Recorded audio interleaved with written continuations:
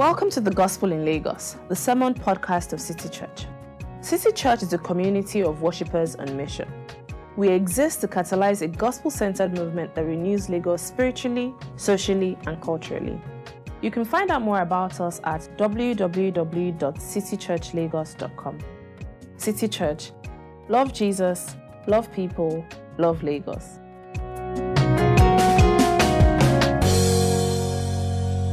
Good morning, everyone. Bible passage will be taken from the book of Matthew. Matthew chapter 5, verse 1 to 6. After reading, I'll say, "This is the word of the Lord," and you will respond with, "Thanks be to God." Matthew 5, 1 to 6. Now, when Jesus saw the crowd, he went up on a mountainside and sat down. His disciples came to him, and he began to teach them. He said, "Blessed are the poor in spirit, for theirs is the kingdom of heaven. Blessed are those who mourn, for they will be comforted. Blessed are the meek, for they will inherit the earth. Blessed are those who hunger and thirst for righteousness, for they will be filled." This is the word of the Lord.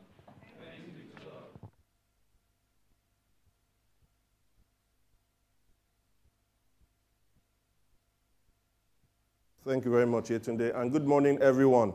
Again, sorry. All right. So we have 2018 is here, and we just completed a short series where we're trying to look into how we do transitions, how we transit, and so we took that from December 31st and the first 2 weeks of January. We're trying to look, okay, what do we as a church want to think about for the coming year? And we said we want to be a more focused church. And then we said part of that, we wanted to look at what Thanksgiving was like. How do we thank God for the past and how do we thank God for the future? So now we're about to start. I'm excited about this year and some of the sermon series, the various sermon series that we're going to take. Now, the very first one, like sort of we did last year, was to start with Jesus. Now, everything is about Jesus, but when I mean starting with Jesus, I mean preaching from the Gospels. And we're going through a series that is meant to help us describe what it really looks like to be part of Jesus' kingdom. So we're looking at a passage that is very familiar to all of us, Matthew 5 to 7, typically called the Sermon on the Mount. So we're going to look at the Sermon on the Mount from now all the way to the end of April. So if you've been intrigued by it or you want to hear it again or you have friends that you think would benefit from it, then please invite them. Let me start by asking this. You know, we all know what stereotypes are. Stereotypes. And a lot of countries and people, citizens from different countries have various stereotypes. Right? Stereotypes, the way, when you think about this country, you think this. So let's think of 4 countries. The very first one, let's think of the British. When you think of the British, what do you think? Uptight? Stiff upper lip? English breakfast? All right, so when we think of British, what do we, it's not apparent on the screen. Okay. What do you say? Frank Spencer. Some people, if you are under 30 and you're laughing, you are lying. All right, so when we think of the British, we think maybe, I like to think, again, I put some stuff on the screen, it's not there. But one of the things we think, I would say, is bad dentition, right? Very brown dentition. It's true. Sometimes we also think they are very articulate, right?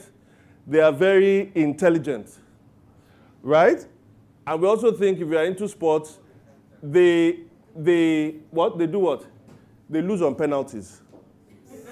At least in football, they lose on penalties. But the French also, when we think of the French, we think of people who are cultured, people who are rude to tourists, lazy. They like to strike all the time, right? They whine. What? Wine.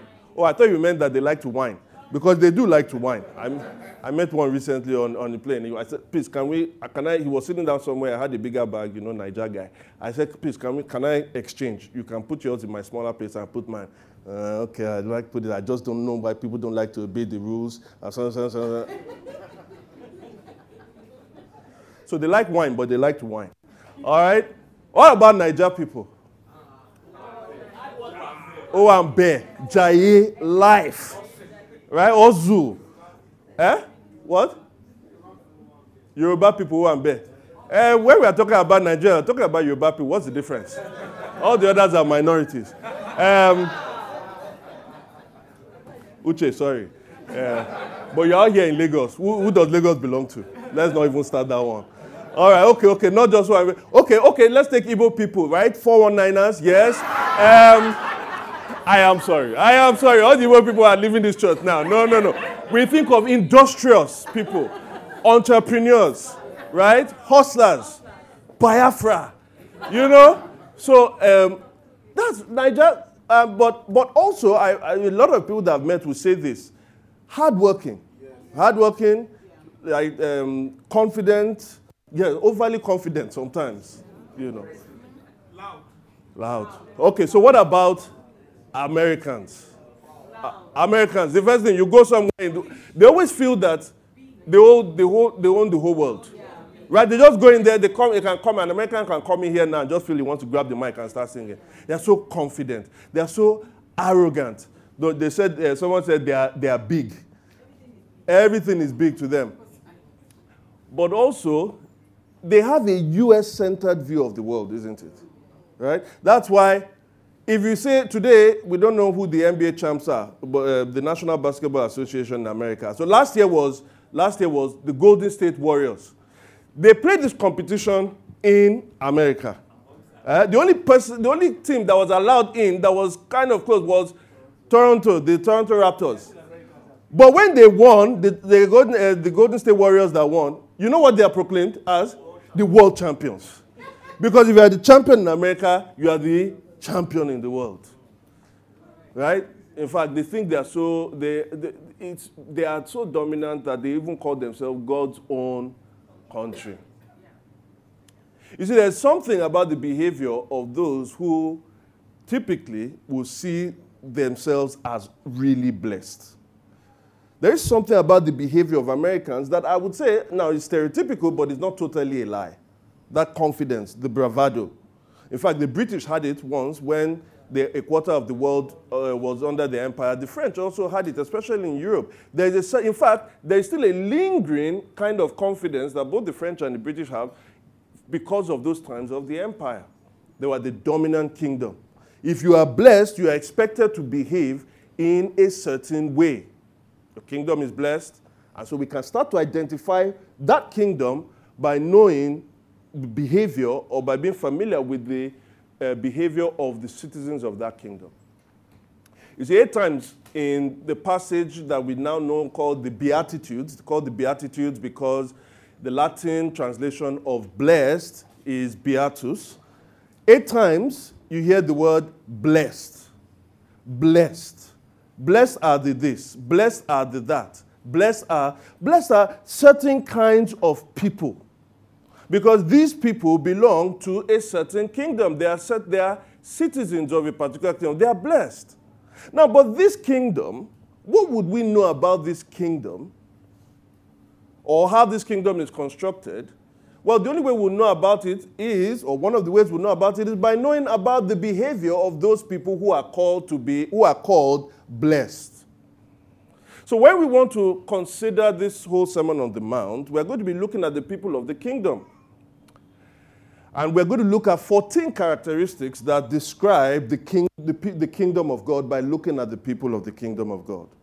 So that's 14 sermons, as I said, from January to April. I want to look at what it means to be part of that kingdom. This week and next week, we're looking at those who, it says they are blessed. So we're looking at what it means to be blessed.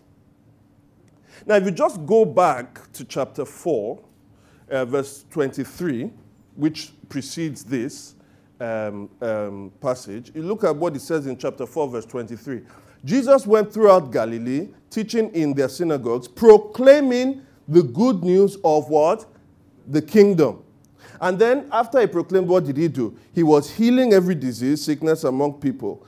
News about him spread all over Syria, and people brought to him all who were ill with various diseases, those suffering severe pain, the demon-possessed, those having seizures, and the paralyzed, and he healed them.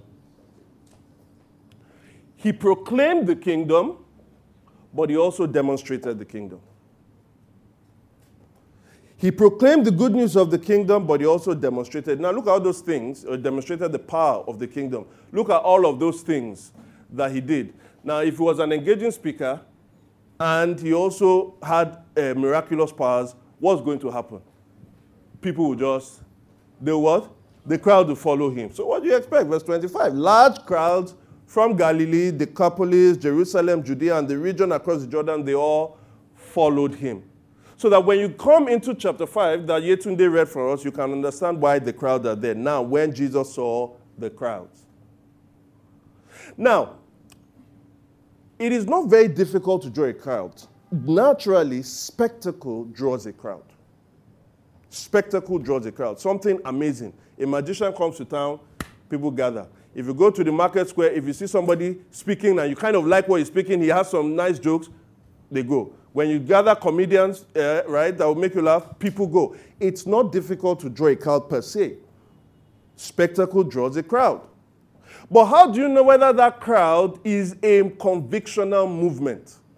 Not just people who are looking for a spectacle. Well, it now starts to, a convictional movement, as opposed to a crowd, is going to be defined by their understanding of the person who has gathered the crowd, or the vision of why that person is gathering the crowd. And that's why even though Jesus proclaimed the kingdom and demonstrated the kingdom and crowds were around him, it did not mean that those people understood or were in the kingdom. For them to really understand the kingdom, what does he have to do? He has to teach them. So the crowds gathered, verse 1, and his disciples came to him and he began to teach them. And so Jesus has proclaimed, he's demonstrated the power, and now he wants to describe by teaching. He wants to describe the kingdom. Now, what we're going to do with these Beatitudes, we're going to look at it in two messages. But one thing I wanted to look at, if you look at verse 3 and verse 10, notice the promises that are given. One says, blessed are the poor in spirit, for theirs is the kingdom of heaven. And the other one, verse 10, the last one says, blessed are those who are persecuted for righteousness' sake. For what? Theirs is the kingdom of heaven. Now, that is an intentional literary device that Matthew uses, or Jesus actually speaks. It's called an inclusion. When you bracket certain things by two common elements, that is like here, the kingdom of heaven, you are basically saying what is in the bracket is really describing what is bookending it. So what he's saying is, this is what it means to be citizens of the kingdom of heaven. That which is in the bracket. So that the first and the last Beatitudes really matter. So most of our time we'll see in this today and next week, we're looking at the first and the last ones, and the others will describe that. All right? So what does it mean to be blessed? Well, the one thing he says here is that those who are blessed are poor in spirit. Poor in spirit. What does that mean? We're going to consider that under this heading, contrite citizens, in three subheadings. 1, contrite citizens, so 1, their description, 2, their promise, 3, their example. Their description, their promise, and their example. So let's go to the first one, their description. So as I said, what does it mean to be poor in spirit? Blessed are the poor in spirit. How many of us have heard that? We know it. What does it mean? Well, some people would say that it means to be materially poor. So you should be poor. Poor in spirit means also poor in material, in body and material and whatever. That's wrong. Some would say, well, no, being poor in spirit is that, some of us are spiritual. We know many things about the spirit. Femi is too intellectual. If you spend time with Femi is too intellectual. Itunu, on the other hand, is very spiritual. So Femi is poor in spirit, but Itunu is rich in spirit. Now, she would agree with that. But I don't think that's what the Bible is saying. And neither is it saying that you are lacking the Holy Spirit. Because if you are lacking the Holy Spirit, guess what? You are not blessed. Being poor in spirit, we can find, actually, we think of certain Old Testament passages. I'm just going to reference to in Isaiah. But if you go to the book of Isaiah, in chapter 57, verse 15, it says, "For this is what the high and exalted one says, he who lives forever, whose name is holy. I live in a high and holy place, but also with the one who is contrite and lowly in spirit." To revive the spirit of lowly and to revive the hearts of the contrite. Or 66 verse 2b. "These are the ones I look on with favor, those who are humble and contrite in spirit." So whether it's humble, lowly, and contrite in spirit. This is what it means to be poor in spirit. It is, if you want to put it this way, it's an acknowledgement of your spiritual bankruptcy that desperately is in need of God. Notice, it's not spiritual bankruptcy. It is an acknowledgement of that spiritual bankruptcy that is desperately in need of God. And you want to ask, really? That's what it means to be blessed?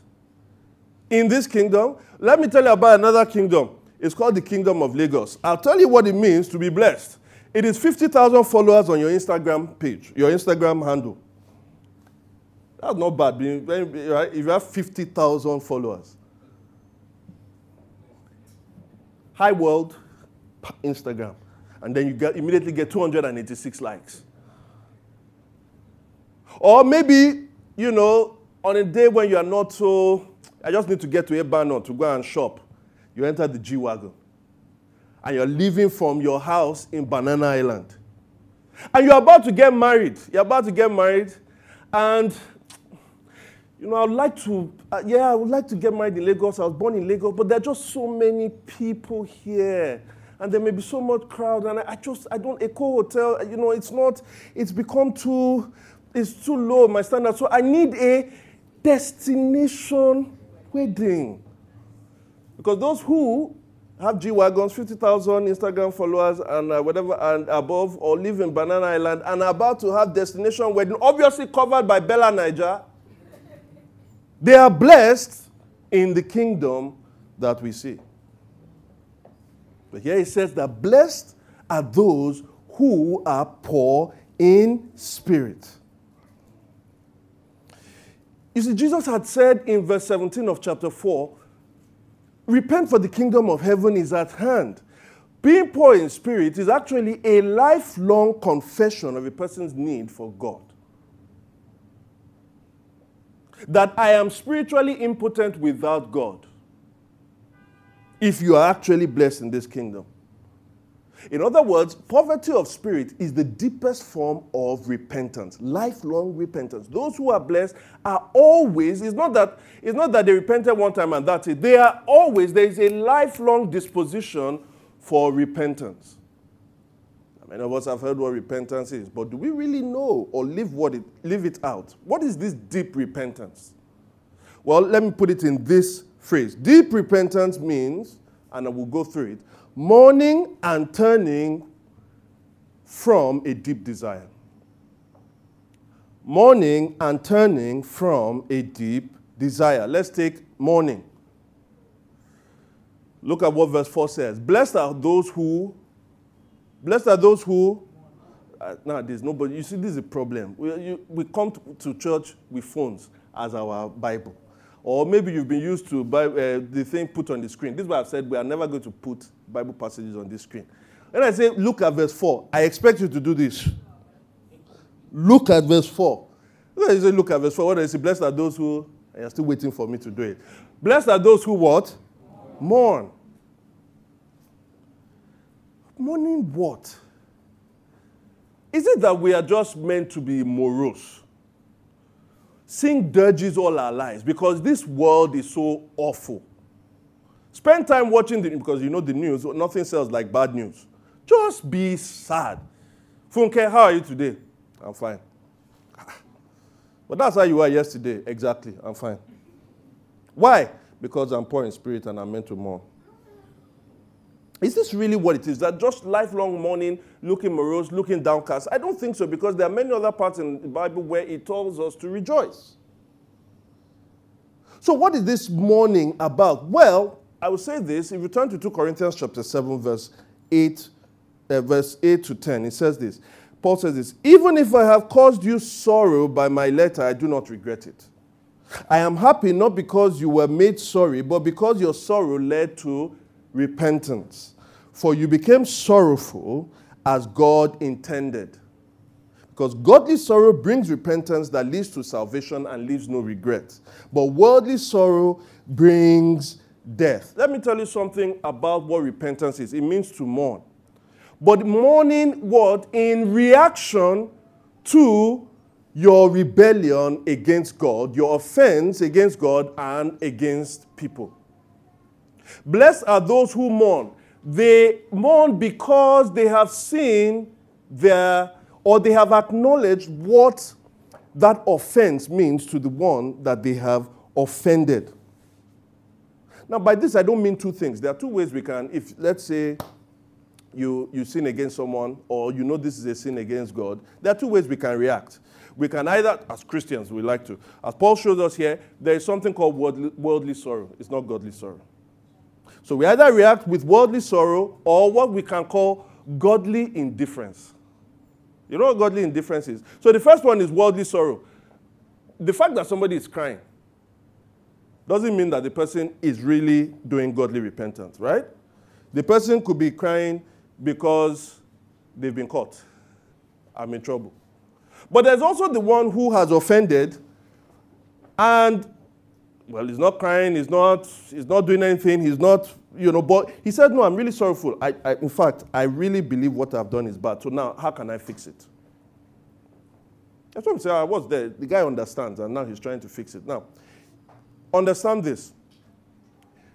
The way you repent is directly proportional, or the way you express your emotional reaction is directly proportional to the value you place on the person you have offended. Is directly proportional to the value you place on the person you have offended. Let me give you a case in point. Let's say I cheat on my wife. Okay, I've put everything, all right? Because I can't use anybody here now, all right? So let me use myself. Let's say I cheat on my wife. You will see who I value more, myself or my wife, by my reaction. So I cheat on my wife now catches me. And when she catches me, what do I start doing? I cry. And I say something like this. Hey! Because she said, you useless man, I've caught you today. Hey, this thing I've been telling you, blah, blah. Now I say, hey, my children are going to find out. The church is going to find out. All of these people are going to leave. Who wants a pastor that is a cheat preaching to them, even if they've forgiven him? So I start thinking about my church. I think about my children. I think about my reputation. I think about how I can't go out. Who am I thinking about? Yourself. Who do I value? Yourself. Because all the while there's somebody else there that was an object. You see, she was the sad occasion that revealed who I was, and now everybody knows, and now I'm in trouble. I really just love myself. Another way I could have reacted was, she said, I've caught you. You see, this thing I've been talking about, blah, blah. And I'd be like, and by the way, sorry, in case you think I am exaggerating my previous example, I'm dealing with a case like that now. This other one, she caught me, she confronted me, and then I said something like, it's true, it's wrong, it's right, you're correct. I hold my hands up. I shouldn't have done that. I'm really, really sorry. I won't do it again. I'm sorry. Can we pray together? Let's pray. Father, Lord, please forgive me for all that I've done. Please have mercy on me. This was against your will. Your word tells us we should not commit adultery. I confess everything. I say everything. And we finish. I ask for your forgiveness. Please have mercy on me. In Jesus' name we pray. Amen. I say, when are you fixing dinner again?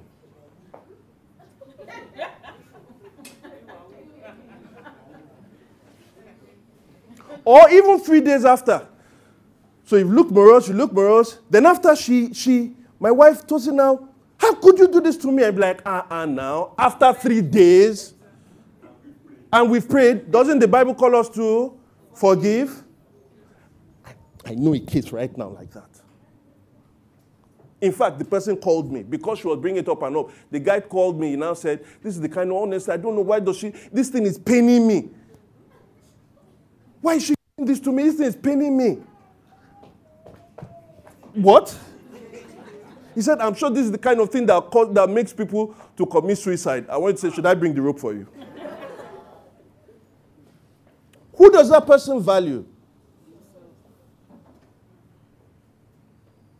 So whether the sorrow, as you see it there, is expressing sorrow, it doesn't immediately mean that the person truly has repented. But at the same time, the fact that the person can articulate it for you and then wants to go to step 1, step 2, step 3, now can we finish, also doesn't mean that the person is repentant. It doesn't mean the person is mourning the way Paul calls godly mourning. Here is even what is worse. The most offended party is not even the woman. We have a case in the Bible, a man after God's own heart. He deceived his military general. He deceived the rank and file army. He killed a nobleman just because he had slept with the nobleman's wife. And when he was confronted by the prophet, in Psalm 51, he said, against you only have I sinned and committed this evil. In other words, even when you sin, even though you sin against somebody, do you know what? You can't truly mourn except you recognize who God is. Because at the fundamental heart of sin is rebellion against God. But how do you see this God? If you see this God as, that guy that was in the Old Testament, I don't know, it seemed like he needed anger management classes. That God that was there. Who is angry? But thank God for Jesus. Gentle Jesus, what? Meek and mild. I don't know the kind of God that you worship, but you see, the God may I worship, he is ever ready to forgive. He's so full of mercy. So you see, yes, I messed up. Like another person, I'm sorry that I'm only using adultery in this case, right? Another person that I know told the wife, in fact, the girlfriend was basically, even though she wasn't living in the house, but she was basically like, it was recognized, this is my girlfriend. And one day she confronted, okay, fine, you don't value me. But what about God? You know what he said? He said, but there's mercy now. In Lagos. I'm not telling you something that happened in one village. That's what he said. Full white-collar working guy. He said, but there's mercy. Because where sin abounds, much more. So we should continue to sin so that we can prove the righteousness and the grace of God. That's what makes God look good. You are deluded.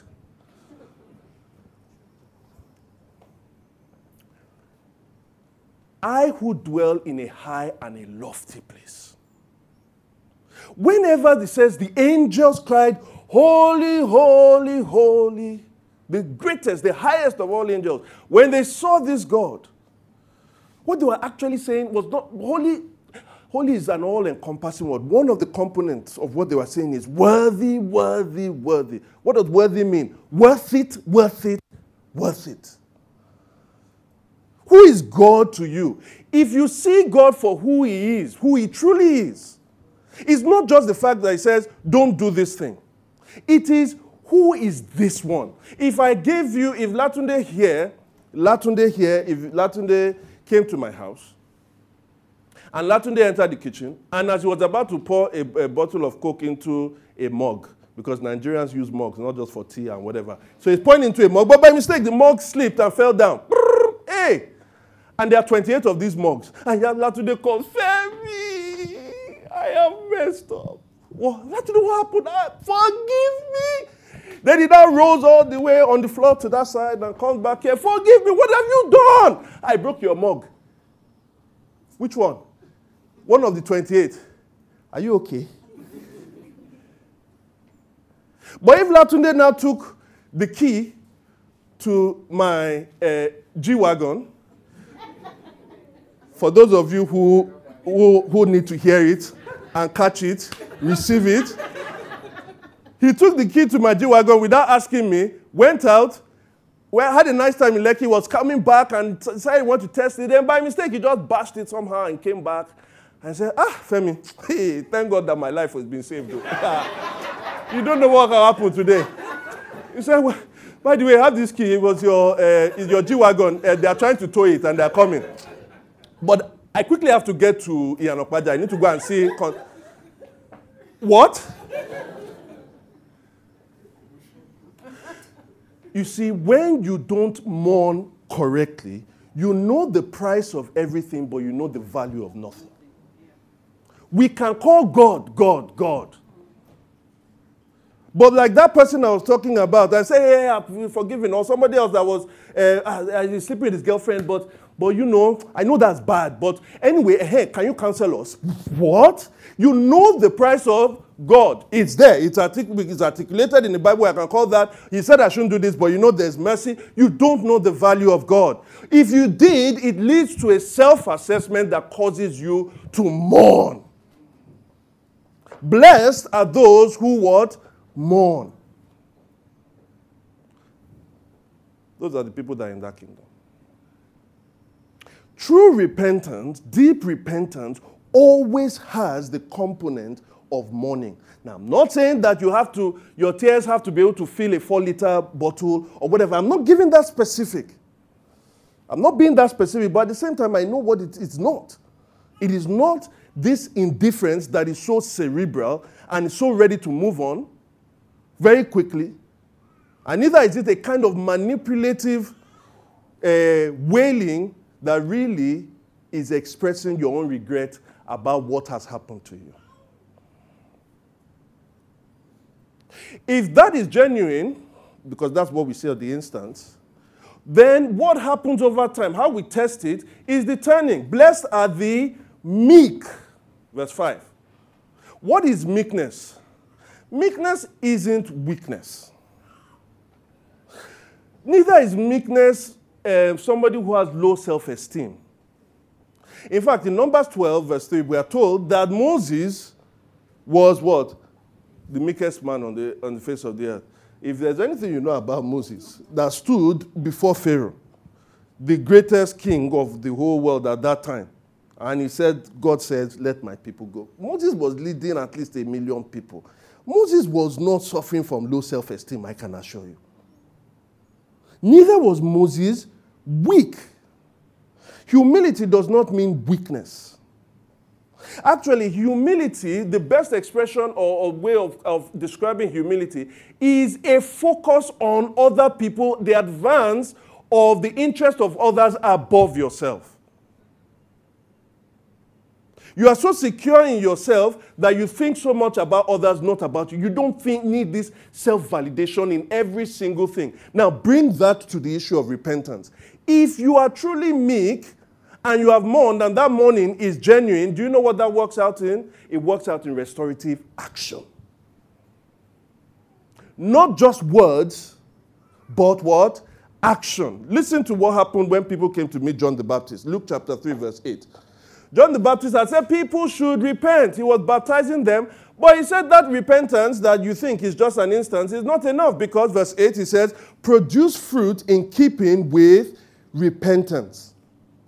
Then some people asked in verse 10, what should we do? The crowd asked. John answered, anyone who has 2 shirts should share with one who has none, and anyone who has food should do the same. Even tax collectors came to be baptized. Teacher, they asked. Another one, tax collector, what should we do? Don't collect any money more than you are required to. Then another one, the soldiers asked him, and what should we do? Don't extort money and don't accuse people falsely. Be content with your pay. True meekness is the fruit of true godly mourning and self-assessment. If you have seen yourself, you see what it is to have offended God and to have offended this person, then you seek restoration. Fruit in keeping with repentance is not just that you feel the peace of forgiveness. What are you going to do to ensure that you want to show God that truly repented, that you want to show that person? And please, when we have offended people, and really deeply offended people, you are not in control of the timing of when that person gets healed. How many times do I have to say I'm sorry? As Phil Collins said. How many? No, sorry. How many times? You see, sometimes, especially with the issue of with adultery, why is the person finding it hard to let go? You think you should be happy when the person doesn't let go easily. You know why? Because that shows how much the person loved you. It's the value the person had for you. And when you broke that trust, the pain went so deep within. Now, but understand this. If I have a normal headache and I take whatever Panadol, I've treated it, isn't it? Most times, if you get good Panadol, not the one that they produce in whatever, real good Panadol, it should go in like maybe 10 minutes. But if I had malaria and I'm taking anti-malaria and I'm taking Panadol, is it just one dose of Panadol that I take? No. The fact that the person hasn't fully come out doesn't mean the person isn't healing. And your restorative action, if it truly is coming from a repentant heart, it has no time limit, because it's not about, okay, do this and do this and do this after 2 weeks, and then we see what happens. No, it's a lifelong repentance. Now, I'll tell you this. The mourning and the turning can really only be sustained because of a deep desire to do it. Blessed are those who hunger and thirst after righteousness. What does that mean? Now, righteousness, be careful how you use this word. Sometimes we think it only means one thing, especially in the way Paul uses it. That is, righteousness that is given to us as a status, right? The righteousness of God that is revealed, so that we are no longer, we don't earn our salvation by works, but by faith in God, and God gives us righteousness. So Paul uses that in a particular context most of the time. But the way Jesus really uses it here, and it's right in the book of Matthew, righteousness is a catch-all phrase, basically, for conformity to God's will. Now, notice he didn't say, blessed are those who do what is righteous. He's not talking about the will per se. Blessed are those who what? Hunger and thirst. There is a longing to do God's will. You know, when we are driven by our desire and our appetite, how many of us have been hungry before? How many of us are hungry right now? You see them. I know the people that are not listening. When we are hungry or we desire something, nobody has to convince us to, if Taiwo wants to watch a particular film that she has been waiting for, I don't start trying to convince Taiwo. Taiwo will have bought the ticket and she'll be the one inviting me. Do you hunger and thirst after God's righteousness? Because it's a question of desire. Is our repentance being fueled from the fact that I want to please God? Because look, we will sin. The issue is not whether we sin or not. The issue is after we have sinned. What happens? How are we driven to make restorative action? What kind of mourning did we show? It's only going to be proportional to how much we are hungry and thirsty, how desirous we are for conformity to God's will. So deep repentance is mourning and turning that is driven from a deep desire. It is not, at the first instance, godly indifference or worldly sorrow. It is godly sorrow which works itself out in restorative action, which we have no set timing on. We leave it to God, we leave it to the other. Now, my second point. Whew. If you notice the promise, which is their promise, if you notice the structure of each of these beatitudes, you would have the description of those who are blessed. Blessed are the, and it then says for. In other words, they are blessed for they will do something. There's a promise. So a beatitude is really description plus promise. Now, what does it say about those who are poor in spirit? Blessed are the poor in spirit, for theirs is the kingdom of God, a kingdom of heaven. Maybe I should say then. What it's describing the citizens of the kingdom, but he also describes other features of the kingdom. What do I mean by that? He's described the citizens of the kingdom, blessed are the people like this.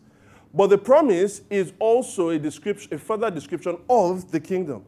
Maybe I should quickly say something, because Yemi set me up for it last week, even though it wasn't meant to be here. It says, for that's the kingdom of heaven. To which some would then say, but what about the kingdom? You could even say there was a Freudian slip there when I said the kingdom of God. What about the kingdom of God? The kingdom of heaven, the kingdom of God. What's the difference? The answer is there's no difference, all right? Don't try to find there is no difference. At least in terms of the referent. And you can find, if you compare Matthew 4:17, where it says, the kingdom, repent for the kingdom of heaven is at hand. If you go to Mark 1:15, it is the kingdom of God is at hand. Or you can, this beatitude that we said here, Matthew 5:3, you can compare the Luke 6:20 reference. They are the same thing. However, the gospel writers have unique voices, and sometimes they had unique audiences. Matthew was the most Jewish of them all. He was really writing to a primarily Jewish audience. So that would be people that would know their Old Testament, all right?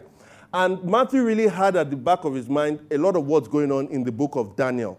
In the book of Daniel, you can check 7 verse 13 to 14. There's this Son of Man that comes to the Ancient of Days, but I'm not referring to that. He was coming from heaven. Daniel 2:44 says this. In the time of those kings, the God of heaven, will set up a kingdom that will, so if it's the God of heaven that will set up the kingdom is of God and is where? That will never be destroyed, nor will it be left to another people. It will crush all those kingdoms and bring them to an end, but it will itself endure forever. This is the promised kingdom. It's the kingdom of God. But Matthew, in trying to evoke memories from that Old Testament, he's not talking about the who. He's not talking about the who from. He's talking more about the where from. The who from is God, but the God is in heaven, and the kingdom is from heaven. Do we understand that? So it's nothing very super complicated. So back to the thing. Now notice what the Beatitude does. It says that they will inherit the kingdom. Theirs is the kingdom of heaven. In other words, they don't have it yet. But that's a bit puzzling. Aren't they in the kingdom? Are we in the kingdom or we are not in the kingdom? And the answer is yes, of course. We are in the kingdom, and yet there's still the kingdom to come. It is a reality that started, but a reality that has not been consummated. When Jesus ascended to heaven, the kingdom started because he was enthroned. And yet, all of his enemies have not yet been put under his footstool. Because it says, at the end, he will deliver the kingdom unto the Father. And the end is when his enemies have been put on his footstool. So in other words, the kingdom has been inaugurated, it hasn't been consummated. So there is an aspect of the kingdom that we have now. But there is an aspect of the kingdom that is to come. Now, every time we do not repent properly, do you know what we're doing? When you don't repent well, you know what you're saying? You are basically saying that I'm going to do things my way because my kingdom is better than God, and I can anticipate a better construction of a kingdom than God can ever promise me. Essentially what you're saying. I'm going to live by the rules of my own kingdom now. Because, yes, God says there's a way to live in this other kingdom. But of course, God's kingdom, the one also that is to come, it's okay, but I can think of a better kingdom than that. Really? What could your kingdom have? Essentially, your kingdom, probably you'll be stinking rich. You'll be thinking a lot about yourself. You'll be secure. But how many times do we think about other people when we think of our own kingdom? How many times do we think of the whole world when we think of our kingdom? And most especially, you know the biggest problem with your kingdom? You are the king of that kingdom. Really? You know, sometimes we think we would like to have so much power.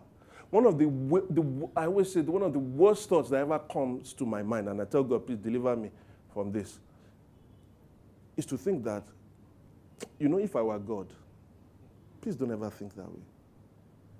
That's what Adam and Eve did. And every time we sin, that's what we're trying to do. The greatest thing about this kingdom is that it's the kingdom of heaven. It's God that is bringing that. And you can see the description of this future kingdom in all the three promises that come that describe the others. That is, blessed are the meek, right? For theirs is what? For they will inherit the earth. Notice, it's the kingdom of heaven, not the kingdom in heaven. Two different things. So the future of a Christian is not to go to heaven. The reference is not, the emphasis is not so much on the heaven, it's on the kingdom, but the kingdom is coming from heaven. Because at the end of the day, in Revelation 21, what did John see? What is the hope of a believer? A new heaven and a new what? Earth. The kingdom of heaven is on earth, because the meek shall inherit what? Heaven. Or, blessed are those who mourn, for they will be what? Comforted. Well, it says in that new heaven and that new earth, he will wipe away every what? Tears. He said there will be no more mourning nor pain. And then he also says, blessed are those who hunger and thirst after righteousness, for they will be filled. After that iPhone that you saved for, assuming that you saved well, and that by the time you finish saving, you know, you went to buy iPhone X, but you know how that thing is. You want to buy iPhone X, and when you just get to that iPhone XI has come out. But let's assume you got it. You got the latest iPhone when it came out. And as the thing came, you spent your first 5 hours trying to set up and all that. And now you're no longer just sending text messages, you're sending iMessages. You know that, eh? Your green turns into blue. Yeah? You say, yes, yeah. The people who don't understand what I'm saying, God will bless you. All right, okay. All right, okay. All right, just step up. It's not... Anyway, so you finally get that. The thing gets you for a while, blah, blah. After like 3 weeks, it's still what? A phone. It's a phone.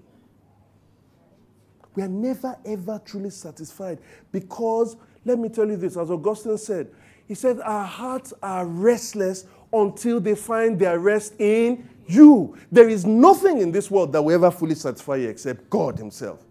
But even now, you don't have the capacity to really get filled by God. Why? Because Paul said, even though we have the first fruit of the Spirit now, we await the adoption of our bodies. And so in Philippians chapter 3, Paul can say this. There's those who live as enemies of the cross. Their destiny is their destruction. Their God is their stomach, and their glory is their shame. Where is their mind set on? Their mind is set on what? Earthly things. But our citizenship is from where? It's from heaven. And we are eagerly await a Savior from there, the Lord Jesus Christ, who by the power that enables him to bring everything under his control, that is his kingdom, will transform our lowly bodies and make it like unto his what? Glorious body. God recreates this world, but he recreates you first so that you can be fitted for this world. And God is going to be at the center of the kingdom of this new heavens and new earth. Why? Because the thing that is most spectacular about that kingdom is that we'll see God. And he said we'll still have iPhone. Do we understand?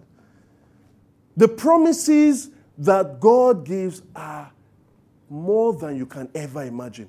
And this we get by really experiencing deep repentance. Last point.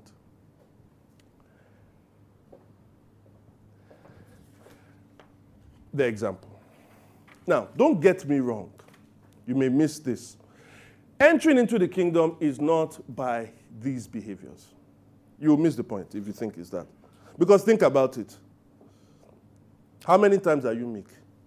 If I bring your school photograph, your old school photograph that you look at, and you want to show your wife, who is the first person you want to show her? Okay, let me put it this other way. Anytime we go take a group photograph and you see it on Facebook, and some people say, this photo is not, this thing is not fine, self. This photograph is not fine. And there are like 50 people there, and say this photograph is not fine. You don't know what you're saying. You're basically saying, I don't like the way I look in that photograph. Right? If all the 49 are looking bad, you won't even notice because, man, look at that pose. Then you now go to the mirror and be like, how can I reproduce this pose? Why do people have 8 selfies at a time? Because they're trying to get that pose. They never really got it. We always break many of these things because, first and foremost, they are not given as commandments. They're actually descriptors. But if you try to make them commandments to live by to enter the kingdom, you will always fail. In fact, the reason why we repent is because we fail. That's not the way to enter. You don't enter by the behavior.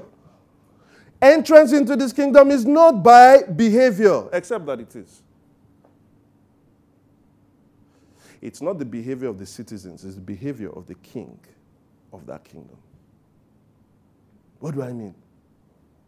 You see, on the cross, Jesus Christ showed true poverty in spirit. It was on the cross that Jesus Christ mourned, my God, why have you forsaken me? Except that when he mourned, he was not comforted. It was on the cross that Jesus was suffering the sin. He was a man of sorrows. And why was he there? For his own sin? No. For the sin of others. How meek.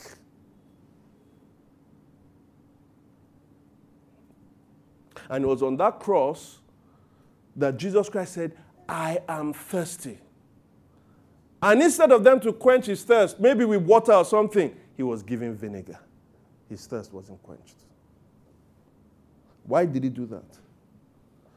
Because there is no one that can enter into that kingdom by their own power. Essentially, Jesus was the ultimate lowly one.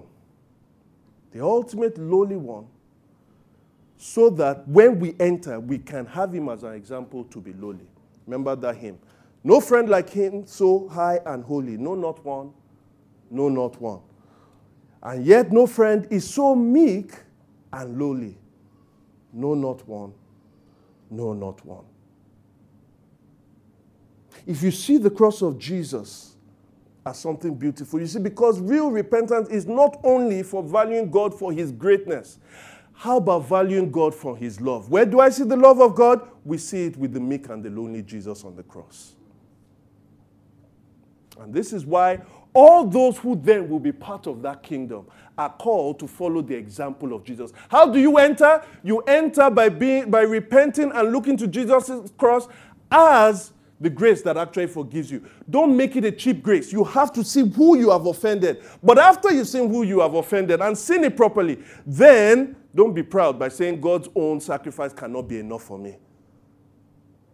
Truly, where sin does abound, grace does much more abound. We are called to a lifestyle of spiritual poverty, guys. It's a lifestyle of contrition. Far too much now, people want to emphasize faith, understanding, and just apply. And we don't have many broken people. This is the one that I will look to. The one who is of a contrite spirit. And a broken spirit and a contrite heart. That is who God is looking for. I pray that he will find us, all of us, as such people. Amen. Thank you for listening to the Gospel in Lagos. We pray you've been blessed by this message. To learn more about City Church, visit www.citychurchlagos.com. City Church. Love Jesus, love people, love Lagos.